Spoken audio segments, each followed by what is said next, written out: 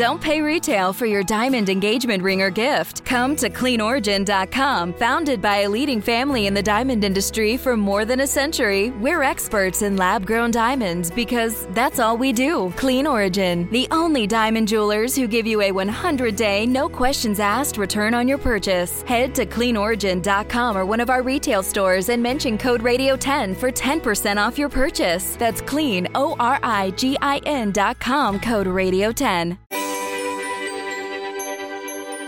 Climate change and its impacts are becoming a regular part of conversations among scientists and even the general public at large. But are we giving it the true attention it deserves? Should the media be doing a complete overhaul of how they tackle this issue?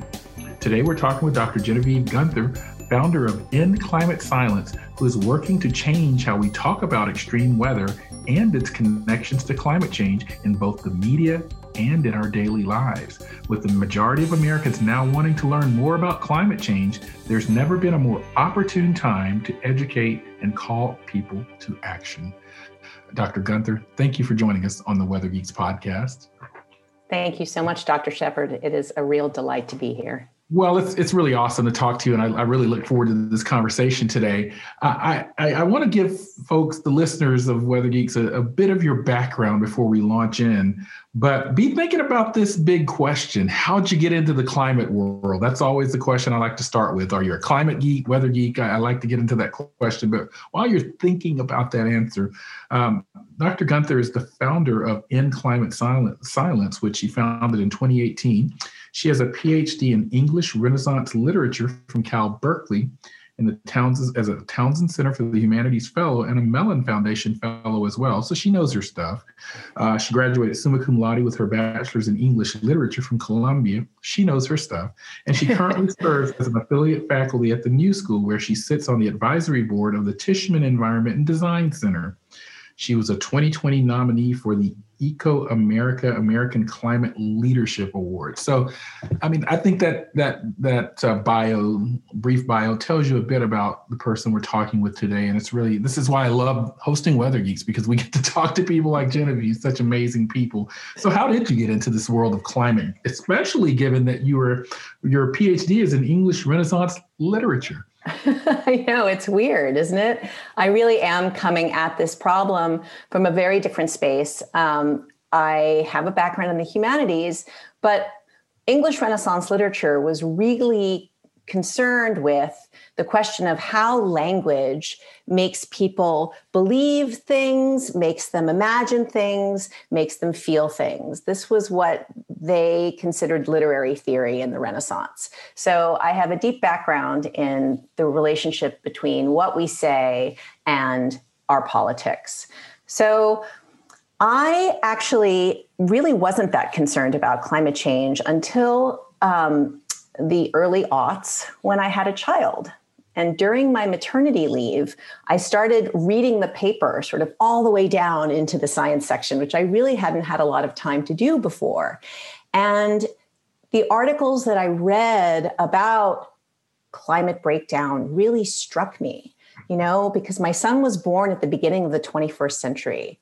And so if he's lucky to live a long life, his life is going to play out over the next decades, practically right up to 2100, which of course is the deadline, or at least the sort of boundary point that the IPCC and climate scientists use to discuss the effects of climate change. So, when I read about droughts that would lower our crop yields, or the evaporation of the Himalayan glaciers that would, cause water shortages for billions of people in the global south, in India and China, or heat waves and, the health effects of heat waves, all of these things that I was reading about started to feel really personal to me. And I started to become super concerned about the world that I would leave to my little baby after I died. And then, so that was one thing, sort of, I got concerned about it just because I was now a mom. And it wasn't just about sort of my life and my ambition and sort of living out my time on this planet, but it was about the future in a way that it had never been before for me. So that was one thing. And then the other thing was that the messages that I was hearing about climate change seemed to me, at least at the time, very data driven, very You're spot on driven. with it. Yes. Oh, really? You think so? Thank you. As a scientist, it has driven me crazy. So I'm glad to see that even, I wasn't out there sort of howling in the wilderness about this jargon trend line discussion that didn't really touch people's kitchen table or so what issues. Exactly. Their kitchen tables or their hearts. Why does this mean anything to me as a mother, or to me as a father, or to me as a business person, or to me as a friend or leader of my community? Like, what does this have to do with my life? And that is really, it's a fair frame, right? So it seemed to me that these principles that these Renaissance poets were outlining to make language really visual and really vivid, right? And to give people sort of models that they could follow, and, narratives of sort of good and evil that they could invest themselves in, like all these principles about how language best works to motivate people into changing their attitudes and taking action. None of them seem to be operating in the space of climate discourse. And I was like, okay, maybe I have a little something to contribute to this conversation, right? So, but I wasn't an expert.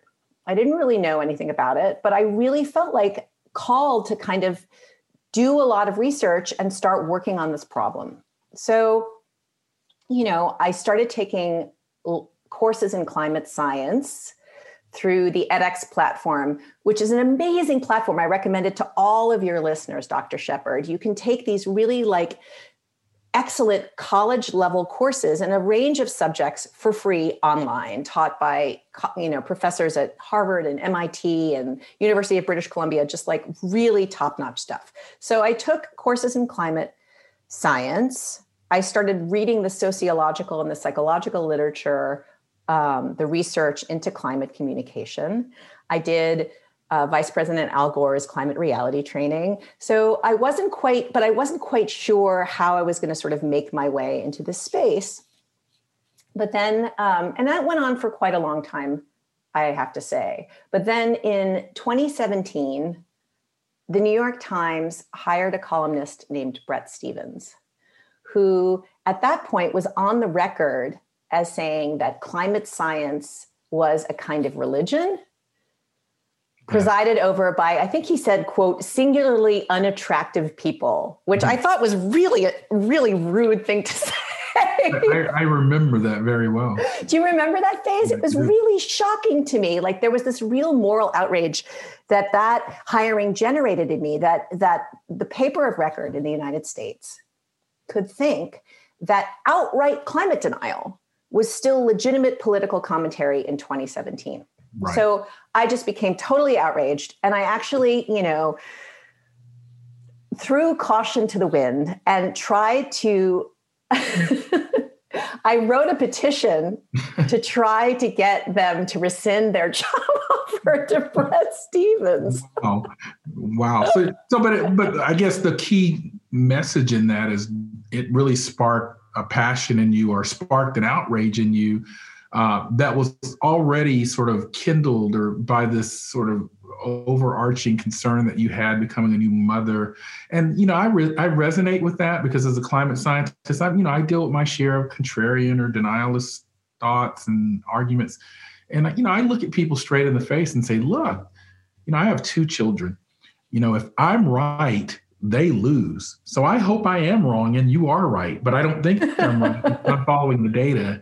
And so there is no vested interest in me winning this argument. I want to lose it because if I win it, my kids are going to be the one that suffer from this. And so I really resonate with what you're saying with that. So you started, I guess, into climate science. Was that sort of the culmination of your outrage after writing the letter? Well, what happened was, in the process of promoting this petition, because it was just before the March for Science in Washington and the Climate March, which was a week later, and I live in New York City, so I took the train down to Washington with a stack of Xeroxed flyers about my petition and was single-handedly handing out flyers about my petition at these 2 marches, and got enough signatures that the campaigner at change.org, the platform on which I did this petition, reached out to me and suggested that I get on Twitter. And I had not used Twitter at all. I was a Shakespeare scholar. I was a Luddite. What did I know about social media platforms? I knew nothing. But, I was persuaded to use my Twitter account, which I had opened and never used, in order to promote this petition. And in the process of doing that, I became connected to various climate scientists who were also sort of raising objections about Bret Stephens' hiring. I started becoming connected to climate journalists and just to the sort of current media sphere in general, because of course, Twitter is a wonderful place for journalists to connect. It's really where media and politics and science and all these other public domains meet and, hash things out in a kind of digital public sphere.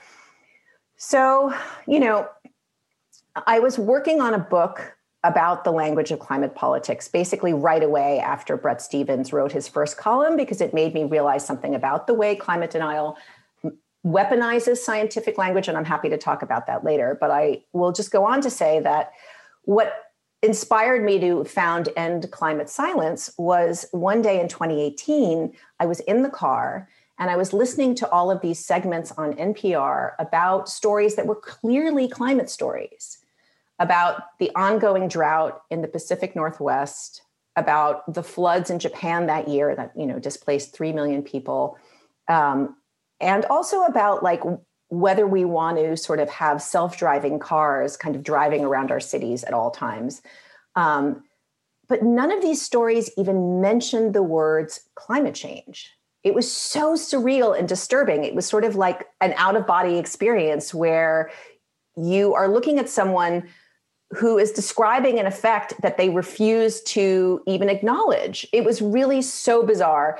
So I went home after this car trip and wrote a Twitter thread about it, and it went viral. And it was my first Twitter thread that actually went viral. And it sparked a whole conversation among climate journalists, but also journalists who don't necessarily think of themselves as climate journalists, like Chris Hayes at NBC.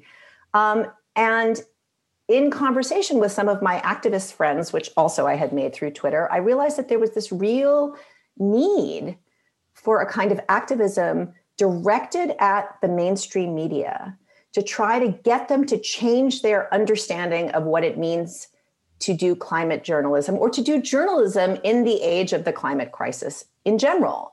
Because it's not about thinking of climate change only as a science story or only as an environment story, but understanding that journalists on every beat are already telling climate stories literally almost every day, but they're not explicitly connecting the dots between the stories they're telling and this physical phenomenon of climate change, which is exacerbating or producing or influencing the stories they're telling in some way.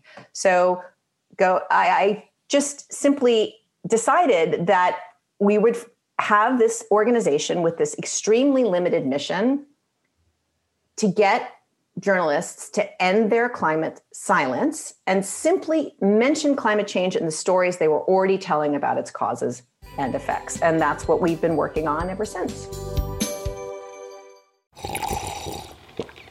That's not just the sound of that first sip of Morning Joe. It's the sound of someone shopping for a car on Carvana from the comfort of home. That's a good blend. It's time to take it easy, like answering some easy questions to get pre-qualified for a car in minutes.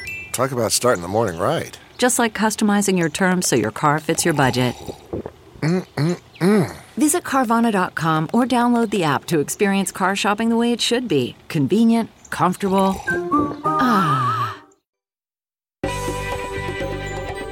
And we're back on the Weather Geeks podcast. I'm Dr. Marshall Shepard, and I'm from the University of Georgia, and I'm talking with Dr. Genevieve Guenther. And you just heard a really compelling story about why she started the organization End Climate Silence. And, I'm sitting here nodding my head vigorously, more so than perhaps I have in any podcast that I've done, because I just appreciate, one, your sort of initiative to do this, because this is something that sort of aligns with my thinking about so much of climate communication. I often will do these Google trend searches where I look at climate change, and, you'll see it sort of meandering along, and then every now and then it'll spike if there's a big story like we're leaving the Paris Agreement, or it'll go back down and then meander along for months.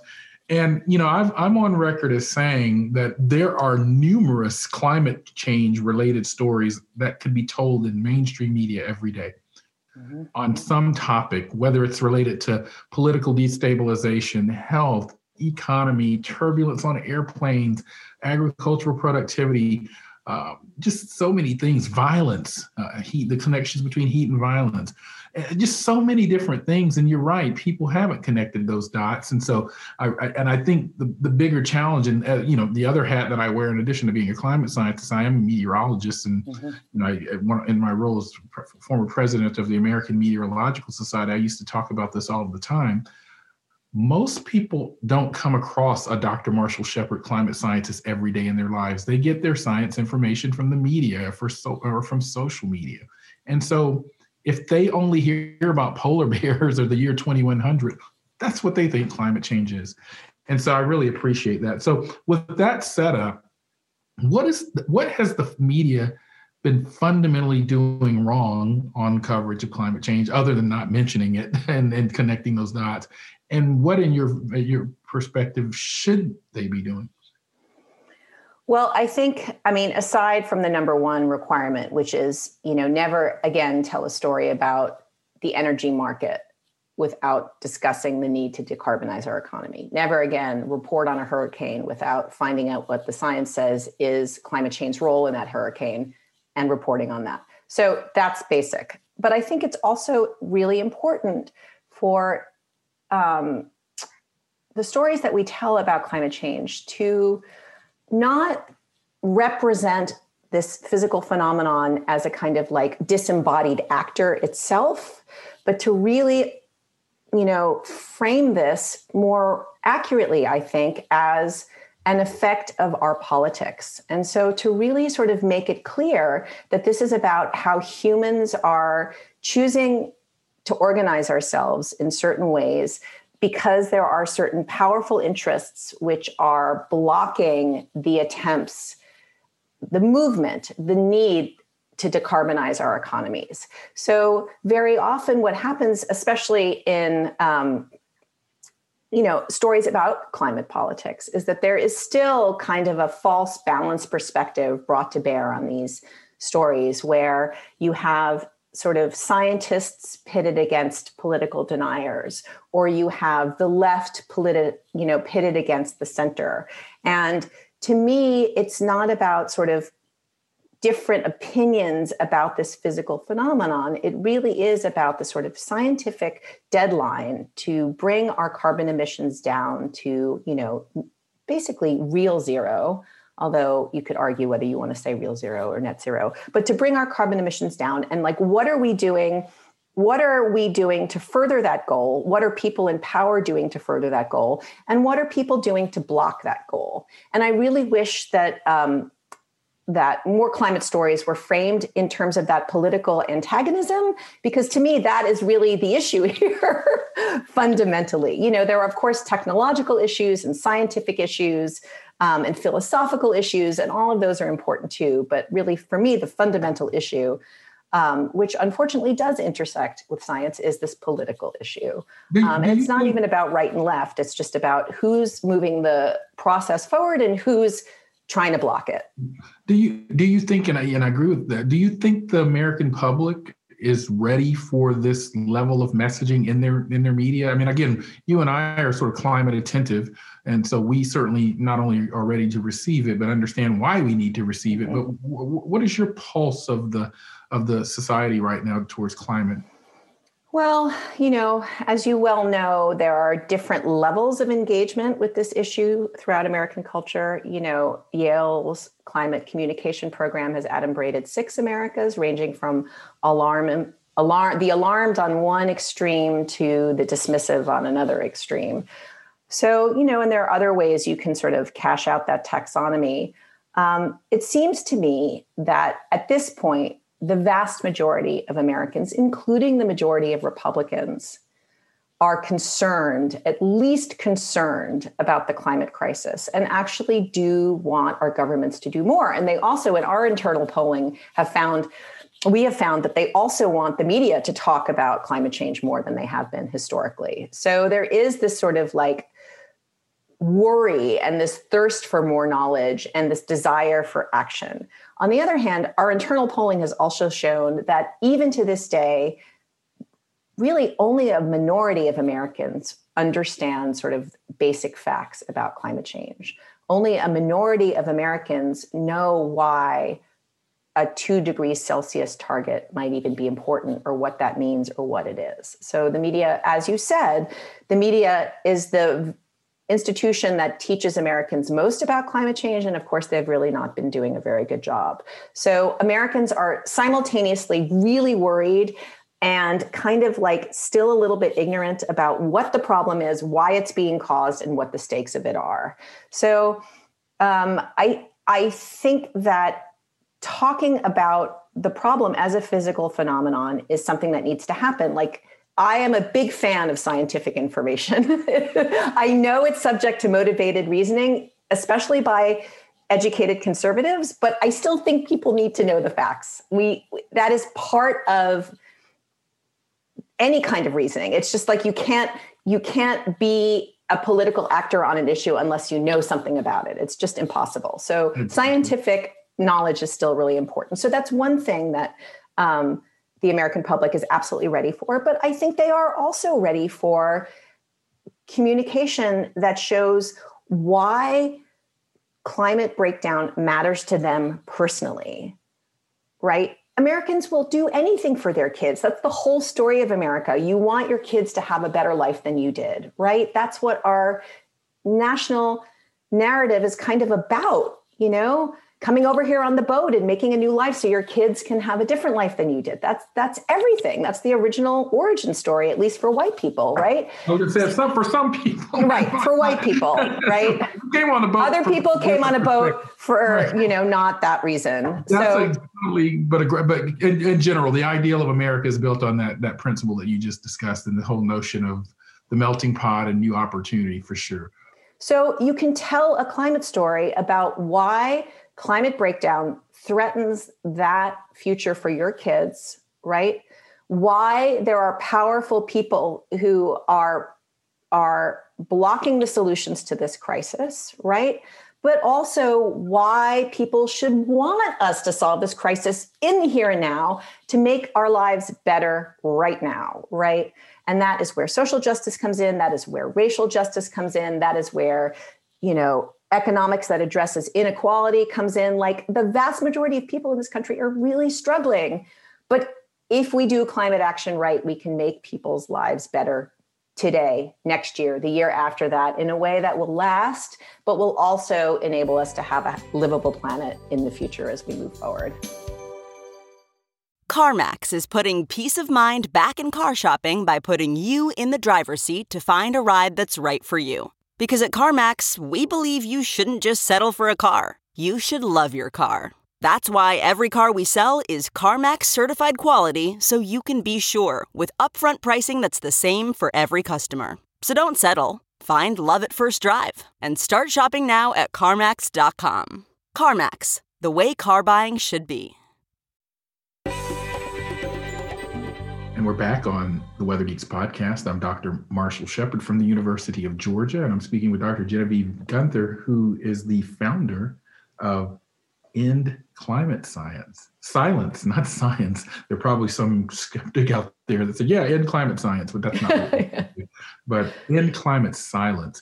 Now, I want to talk a little bit more about the organization. What resources are available through your organization to media or to journalists? And just tell us a little bit structurally about what End Climate Silence does and who you are. Well, we are a volunteer organization. I am essentially self-funded. My husband, well, I've not said this in public yet, but I'll say it now. My husband was the 400th person to join Google. So we have resources. And before I started this organization, we were huge supporters of other climate organizations like 3to50.org, Uprose, Sunrise Movement, et cetera, et cetera. And we still support those organizations, but now we're also dedicating our own resources to this. So we're tiny. It's myself and 2 volunteers. And essentially what we do is we scour the media for stories that should have mentioned climate change, but didn't. And when we identify those stories, we do behind the scenes outreach to the journalists and editors or producers that produce those stories. And if we are ignored, then we take to Twitter and sort of call them out for not having done a good enough job.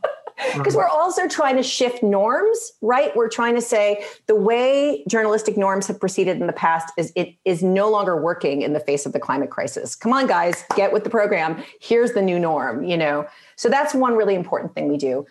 When outreach does work, by contrast, we work with people in the media. So for example, at the request of a television producer whose name I won't mention, I wrote broadcast news scripts that sort of tried to distill the science down into very simple language. And I know this is an ongoing project for science communication, but because I had a connection with this person, I wrote these for her. I don't know if they ever used them or how they were used, and they are now up on our website, and some volunteer translated them into Swedish. So they're also up on our website in Swedish. In addition, we have started doing polling, in-house polling, which we have hired a think tank to do with us, but then we also replicated this polling with the progressive think tank Data for Progress and started a trend. I know that Yale University did its own polling 6 weeks later. So, and this polling is where we got the data that actually Americans, by a vast majority, want more news about climate change. And almost 80% of Americans think it's absolutely important that if there is a scientific link between the climate crisis and an extreme weather event, they want the news media to make that link explicitly. So we had this polling. I've written up op-eds about it. You know, we circulated, we took out ads on LinkedIn and targeted television producers to make sure they saw the op-ed, you know, and again, trying to shift the norm because, of course, historically, people have thought that climate change was a ratings bummer. But actually, no, people want climate change news. Not at all. Maybe it was 10 years ago, but certainly not anymore. Well, I know that from a fact because some of the most successful TV meteorologists in our sort of weathercasting side of the house at AMS are the leaders in their market, but they talk about climate change. John Morales in Miami, Amber Sullen in Phoenix, Arizona, Jim Gandy in Columbia, South Carolina before he retired. What would be considered conservative markets, but they were the beloved in those markets. Well, there you go. Yeah, meteorologists have been on the front lines of this and are doing a really, really phenomenal job. Now they are. There was a time where we had a good part of the TV meteorology community, at least, that were a lot of them were skeptical on climate. The data from Yale and George Mason folks have suggested that they're coming around. Part of the reason why is there are studies that you just mentioned noting that it doesn't hurt their ratings. They shouldn't be scared to talk about it. So, right. Now, how you said it was a volunteer organization, it's 2 people and you're self-funded, but do you want more volunteers? If someone wants to volunteer organization, how can they? Absolutely. We always need people. Like one of my poor volunteers is just doing this like endless. Yes, we want more people. How do they? That would be amazing. So you can go to our website, which is, endclimatesilence.org. It's hard, right? I know. I wish I had thought about that more before we named ourselves. Anyway, if you go to our homepage and you scroll all the way down, there's a little contact button. And you can send us an email and say that you want to volunteer, and we'll, I'll email you back and we'll chat, and it would be amazing. And then you can follow us on Twitter if you do #EndClimateSilence. It's not exactly all spelled out, but Twitter will sort of, finish it for you, and you can follow us on Twitter. And of course, you can follow me. So let me just make sure I understand there. So you have a hashtag, but do you also have an? Oh, not hashtag. I'm sorry. A little like. The @ Thank you. The at In Climate Silence. Is that exactly? Thank okay? You. Yeah, because I was going to say I know the hashtag will corral you if you're tagging folks with hashtags, but your Twitter is at Climate Silence. Yes. At In Climate Silence. Exactly. I want to make sure our listeners got that correctly, so we can all go follow you. And because I'm certain that after this podcast, there are going to be people, in addition to what you already received, that are going to want to volunteer. So we would if love you're out that. there in Weather Geeks world and you really believe in what Dr. Genevieve is doing, Dr. Gunther, please make sure to follow that advice. Follow her on Twitter. Go to the website and reach out. What's next? What's your sort of next big project or future goal for In Climate Silence? Well, the next thing we're going to do, we focused on the print media for many years, and I think we really did shift some norms there. And now we were focusing on the major primetime network news shows, and we've had less success. So now we're going to focus on local television markets, also because we found in our polling that those are the news sources that Americans trust the most. So we're going to refocus our attention on local news markets and see what they're doing and see how we can help them tell the climate story better. And I'm at work at a book that I hope will get sold. And that's really it. Yeah, and which reminds me, because I know that our good friends over at Climate Central are doing some of that type of work. And I know Media Matters is monitoring some aspects of this as well. Are you collaborating with any of these organizations, or you're just sort of an additional organization with your own specialized niche in this area? No, I work behind the scenes with both of those organizations, but where, Climate Central and Climate Nexus are sort of the good cops in this space, I have to confess that I'm you're sort of the bad cop. I'm the bad cop in this space. You're the gadfly, I guess. Yeah, exactly. I'm willing to be annoying in a way that I think you can be when you don't have to worry about your funding. When you're sure. And these are sort of some interesting sort of insights and just sort of how things get done, with the, carrot and a stick in some regards sometimes. Right. So. No, but you absolutely need both. And then, of course, there's also Covering Climate Now, which is a new initiative out of the Columbia Journalism School, which is also sort of like coming at this in a different way, sort of like partnering with news organizations and sort of, creating sort of focused periods for climate stories to flood the airways. So there's there's not just one way to do this work. We're all sort of, in this space together, coming at it from lots of different angles, which I think is really necessary and important. Well, this has really been an amazing discussion, and I'm glad we were able to kind of introduce the Weather Geeks listeners because, this is Weather Geeks, and we talk about all aspects of the atmosphere, whether it's weather or climate. And so it's important for our listeners to understand sort of all aspects of climate. It's not just climate scientists out there sort of dealing with this challenge. There are different perspectives, and Dr. Gunther's is certainly one of them. I can't leave without doing our Geek of the Week. It's time for it's that time of the podcast where we highlight a scientist superstar, a great geologist, or a weather weenie at the end of every podcast. This episode's Geek of the Week is Colleen Dyer. Colleen is the director of operations for an event company and is constantly sharing her love of weather with her coworkers. Her most memorable weather event was Hurricane Sandy and its impacts on her home and life when she was in college. Colleen also loves tornadoes and storm chasing. Be careful, Colleen. If you or someone you know would be a deserving candidate for our next Geek of the Week, check out the Weather Geeks social media pages on Twitter and Facebook. This has been amazing. I am so glad we were able to talk with you today and learn a bit more about In Climate Silence and your organization. And if you really want to get engaged, please reach out. Genevieve, thank you so much for joining us on the Weather Marshall, Geeks thank you so podcast. much. It's just been a complete joy to talk to you. Thank you. I'm Dr. Marshall Shepard from the University of Georgia, and we'll talk to you next time on Weather Geeks.